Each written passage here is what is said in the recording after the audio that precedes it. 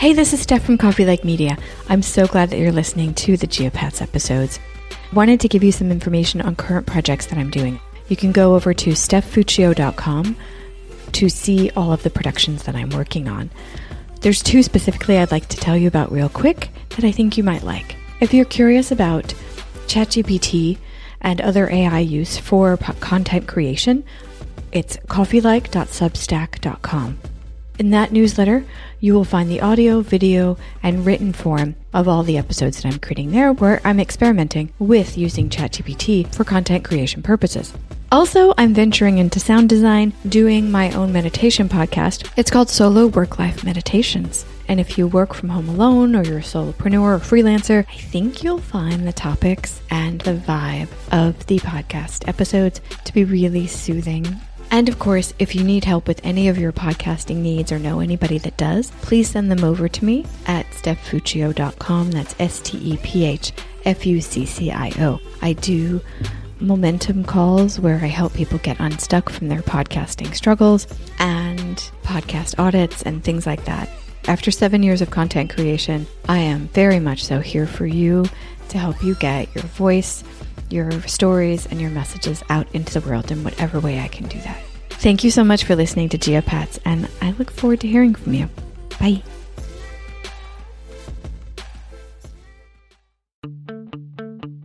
Welcome to another episode of Geopats. I'm Steph Fuccio, your host in this exploration on my computer to talk to expats and geopats around the world about different niche things that connect them to the places they're in. I'm an American expat in Copenhagen, Denmark. But today we're going to be listening to a conversation that I had with Lawrence Lin, a podcast industry expert over in China.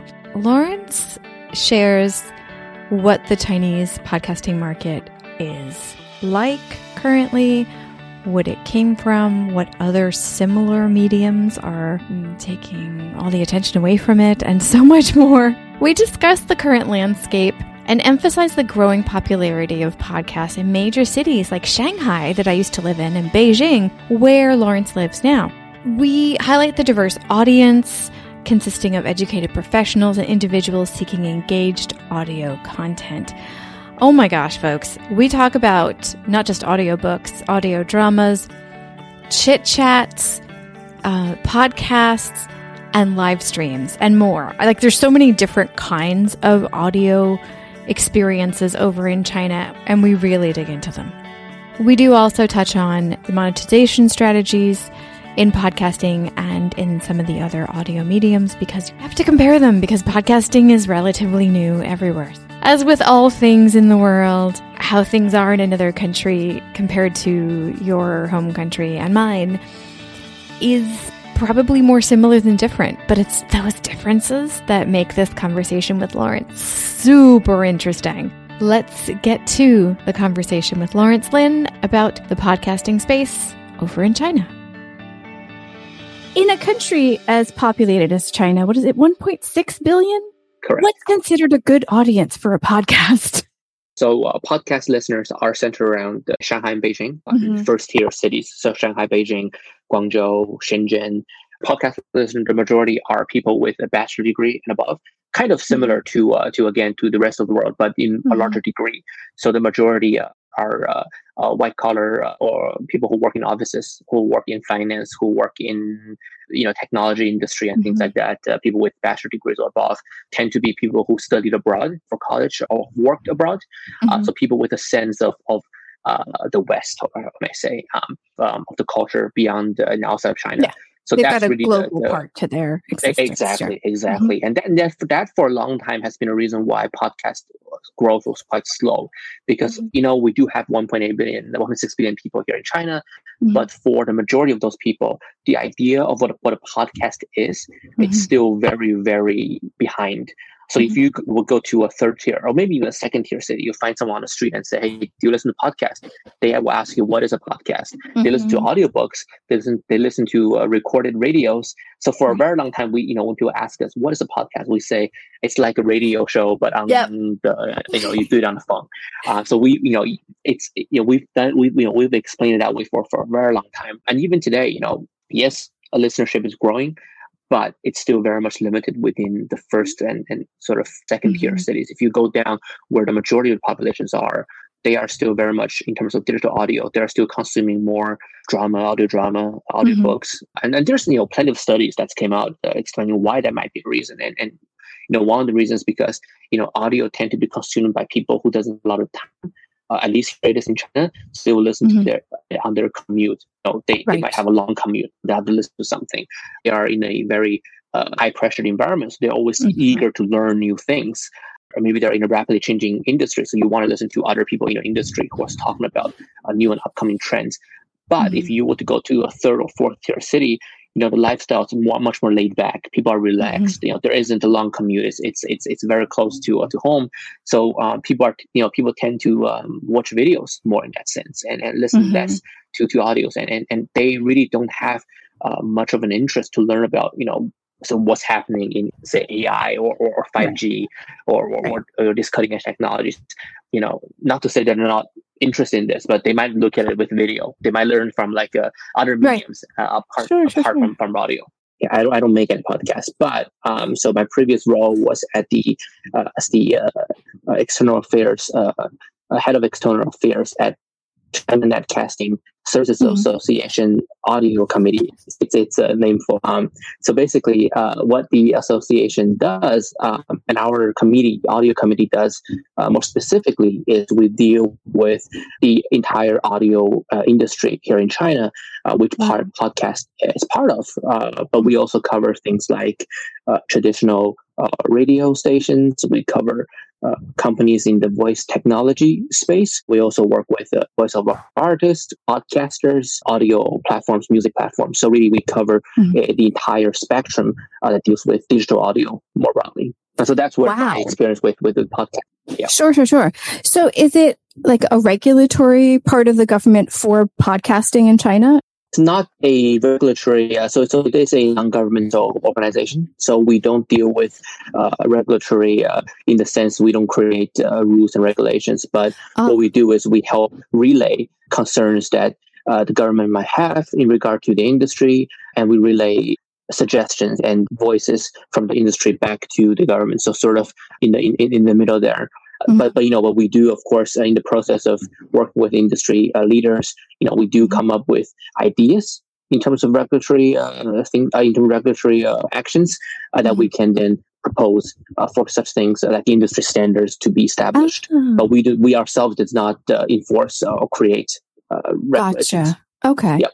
It's funny because I left Shanghai in 2020, just before the first day of the year, actually, January 1st, 2020. And just before the pandemic, right?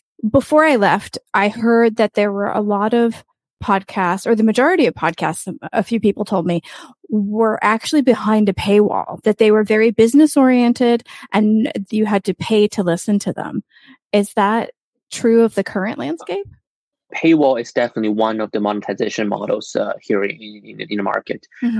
Although it's been tested and there are successes with companies setting up paywalls for. They usually don't do it for the entire season. They would do so they will have a show that's free, and for some episodes that maybe they have a special guest that's really popular, or they have a special content that people really like. They will set up paywalls for independent episodes. So yeah, I mean there are people who are setting up paywalls, but it's not like a widely practiced business behavior. So definitely that's something that's happened. So a popular podcast app here in China called Xiaoyuzhou, which is one of the few dedicated podcast apps I mentioned earlier. They set up something like that, I think, last year, and it has some success, especially with podcasters with pretty good following. So paywall is definitely one way of making money. The idea of branding, that's much more popular, especially in the US. It's less so here in the Chinese market, especially with very local brands.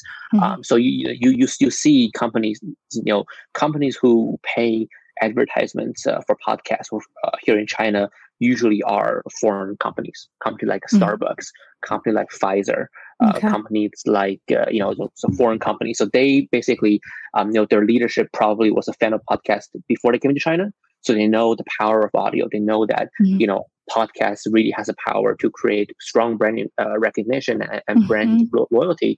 so they are more willing to pay for podcast advertisements. But majority of advertisers have yet understood the power of podcast as a advertisement medium, and that in part is because one reason is because right they're used to a very rapid and high rate on investment ROI, but also it's because data collection with podcasts has been something that hasn't been created. It's not something that it's a.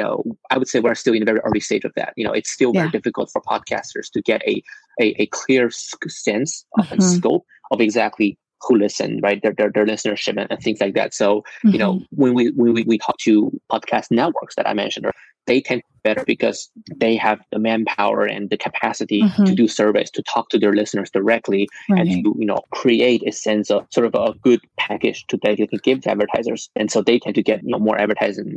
But for independent advertisers, because there yet isn't a dynamic ad insertion tech here in China.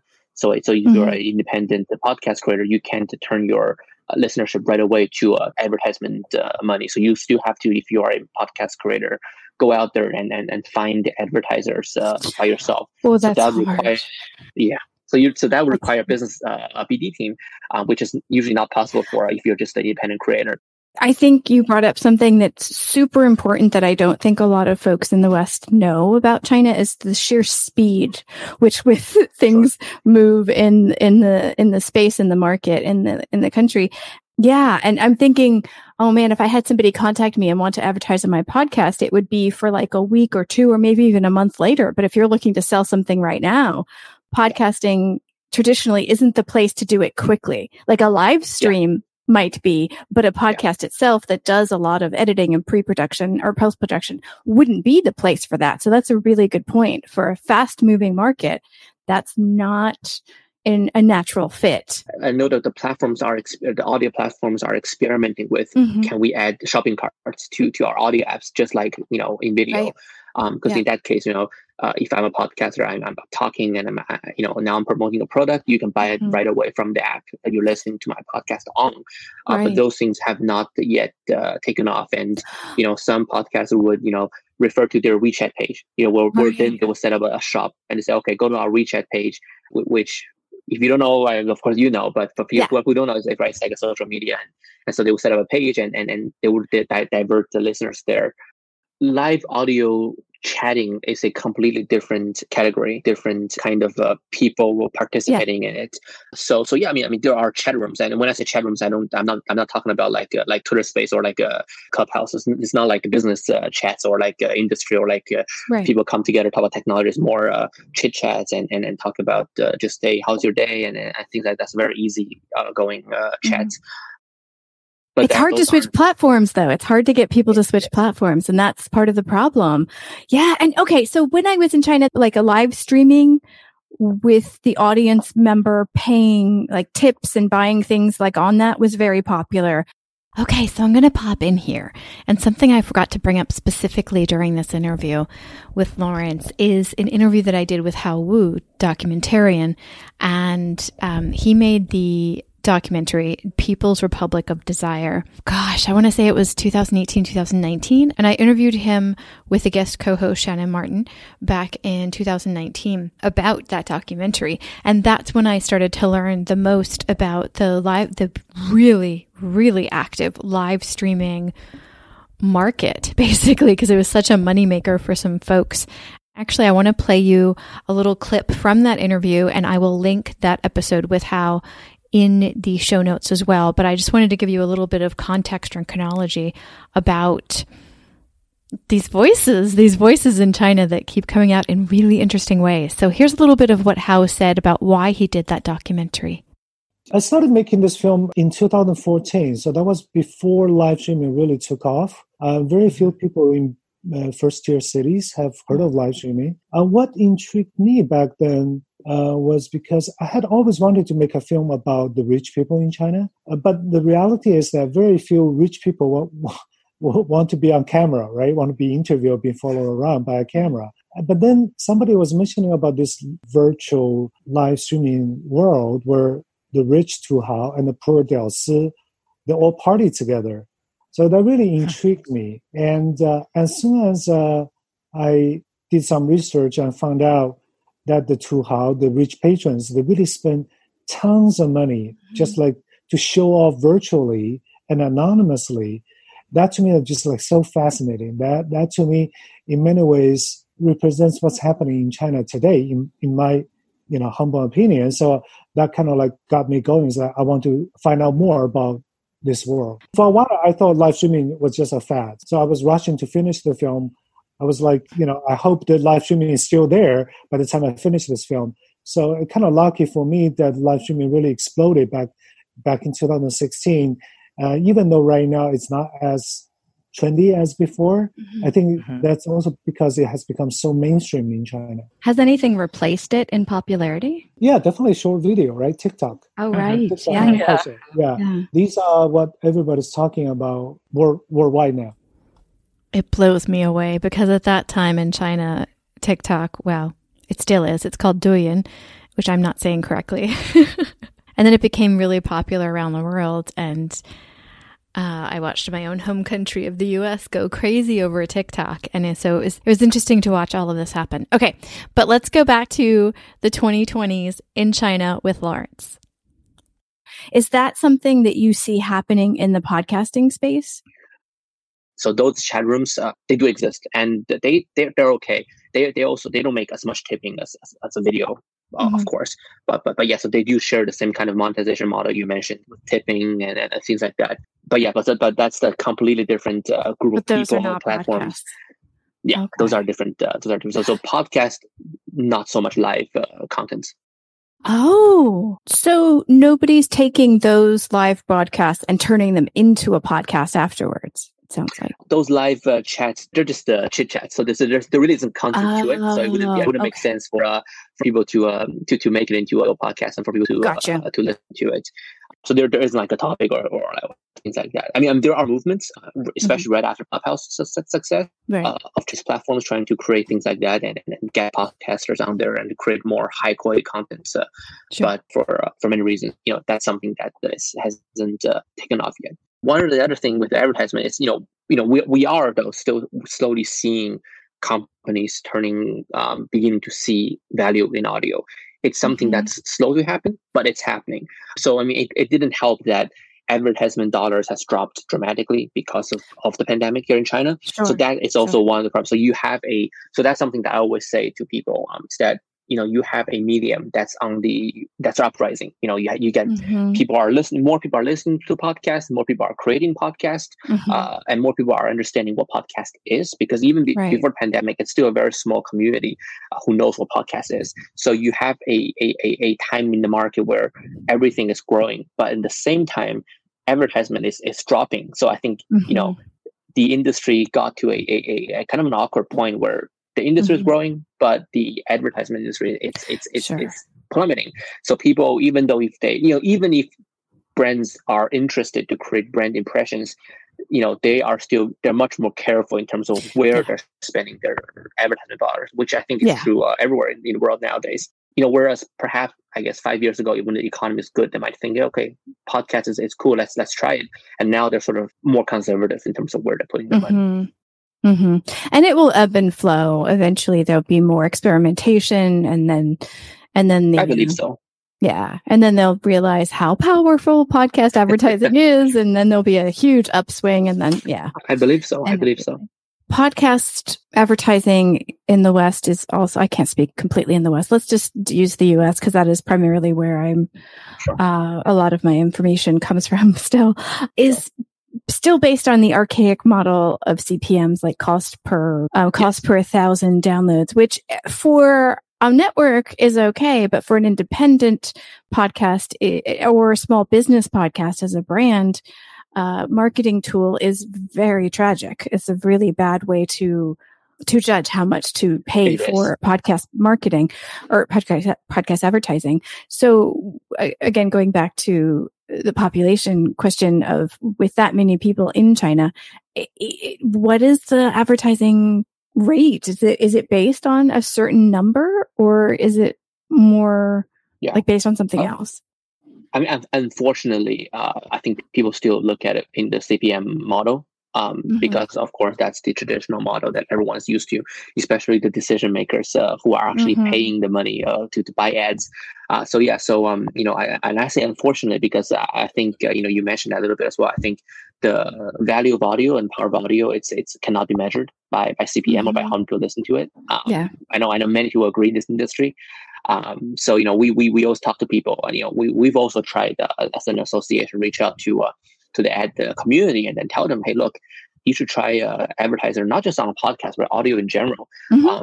Because we think again, we go back to the video industry. People are used to, okay, there's like 1 million views and I'm going to pay for that. But your audio doesn't have 1 million listening, so it's not as valuable. But we say, look, you might only get 10,000 listens on this show, and that's a big number. And these 10,000 people, truly, right? They're going to love your product if their host tell them how good it is. And so there definitely is that value there. But unfortunately, it's still, I think, we're in the market education period. But again, I think the market is shifting towards that because we see nowadays that advertising based out of CPM aren't doing as well as they once were. It's not they're not getting the results that this mass reach of audience is getting, and it's much more efficient to reach the audience that you want to reach. And one of the trends we see is we might be seeing more people who are making content in lower tier cities because people who they don't listen to podcasts. Maybe it's not because they don't like podcast as a medium. It's because the contents that creators create in bigger cities just aren't tailored to what they are experiencing on a day-to-day basis. It's so not connected to their lives. Exactly. So we are seeing content creators, especially these days. We have people who are leaving big cities, going back home to their smaller cities or back even to their village. So they go back with the sense of what the podcast is, and they begin to make contents based out of daily lives of where they're from, and we're beginning to see tractions and success of new creators creating new followers. So I think.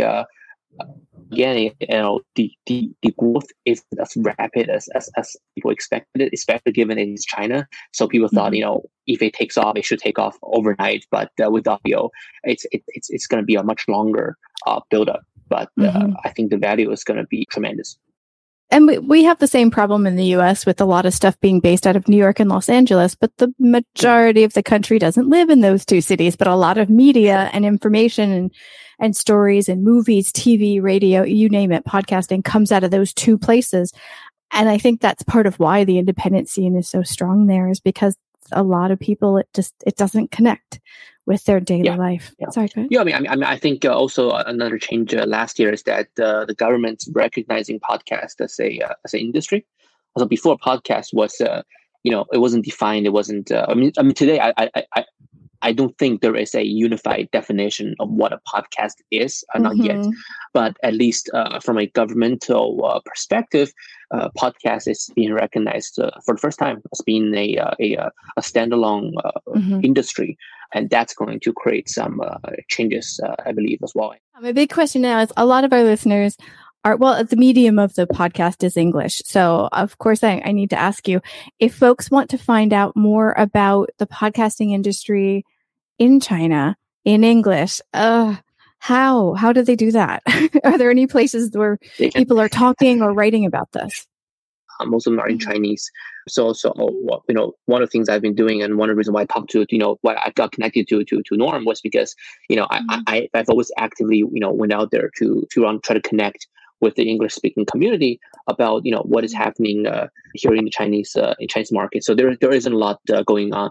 So it's tough. It's really a tough question. I mean, if you were to do a Google search about podcasting in China, you do get some information. A lot of the information put out there tend to be from investment companies and market research entities, and their take and their experience with podcasts is very much down to earth with what's happening. So a lot of podcasters and networks I speak to in China, they sort of disagree with what the what research entities put out there. So unfortunately, there isn't much places where they can get good information on where podcast is headed. But hopefully, we will be able to put out more of that information moving forward. Yeah, well, I can tell you, a lot of people ask, because I did live in China for a few years. A lot of people ask, what the market is like. There's definitely a thirst for information about what's happening. And yeah, I think a lot of people see China as the fast moving, innovative place that it is. And they want to know what's there so they can experiment with some of the things you all are doing. Last question, Lawrence. So for sure. You mentioned early on that you don't have a podcast yet. What is the yet? Are you going to start one soon? So right now, I've moved to the Web3 space, as a lot of people are. I'm in the middle of creating a podcast, but more on the Web3 space. So the podcast that I'm making should be coming out soon, and it's just going to be like a news format. So it won't be anything fancy, but we'll see where it goes. Oh, that's exciting. Yay. If the listeners want to reach out and connect with you, where should they? Is there anywhere online that you would like to give them where they can contact you? Sure. LinkedIn would be the fastest way. So I'm always on there. So if they want to reach out to me via LinkedIn, they can find me, Lawrence Lin, I believe. I'm always there. So that's probably the fastest way to reach me.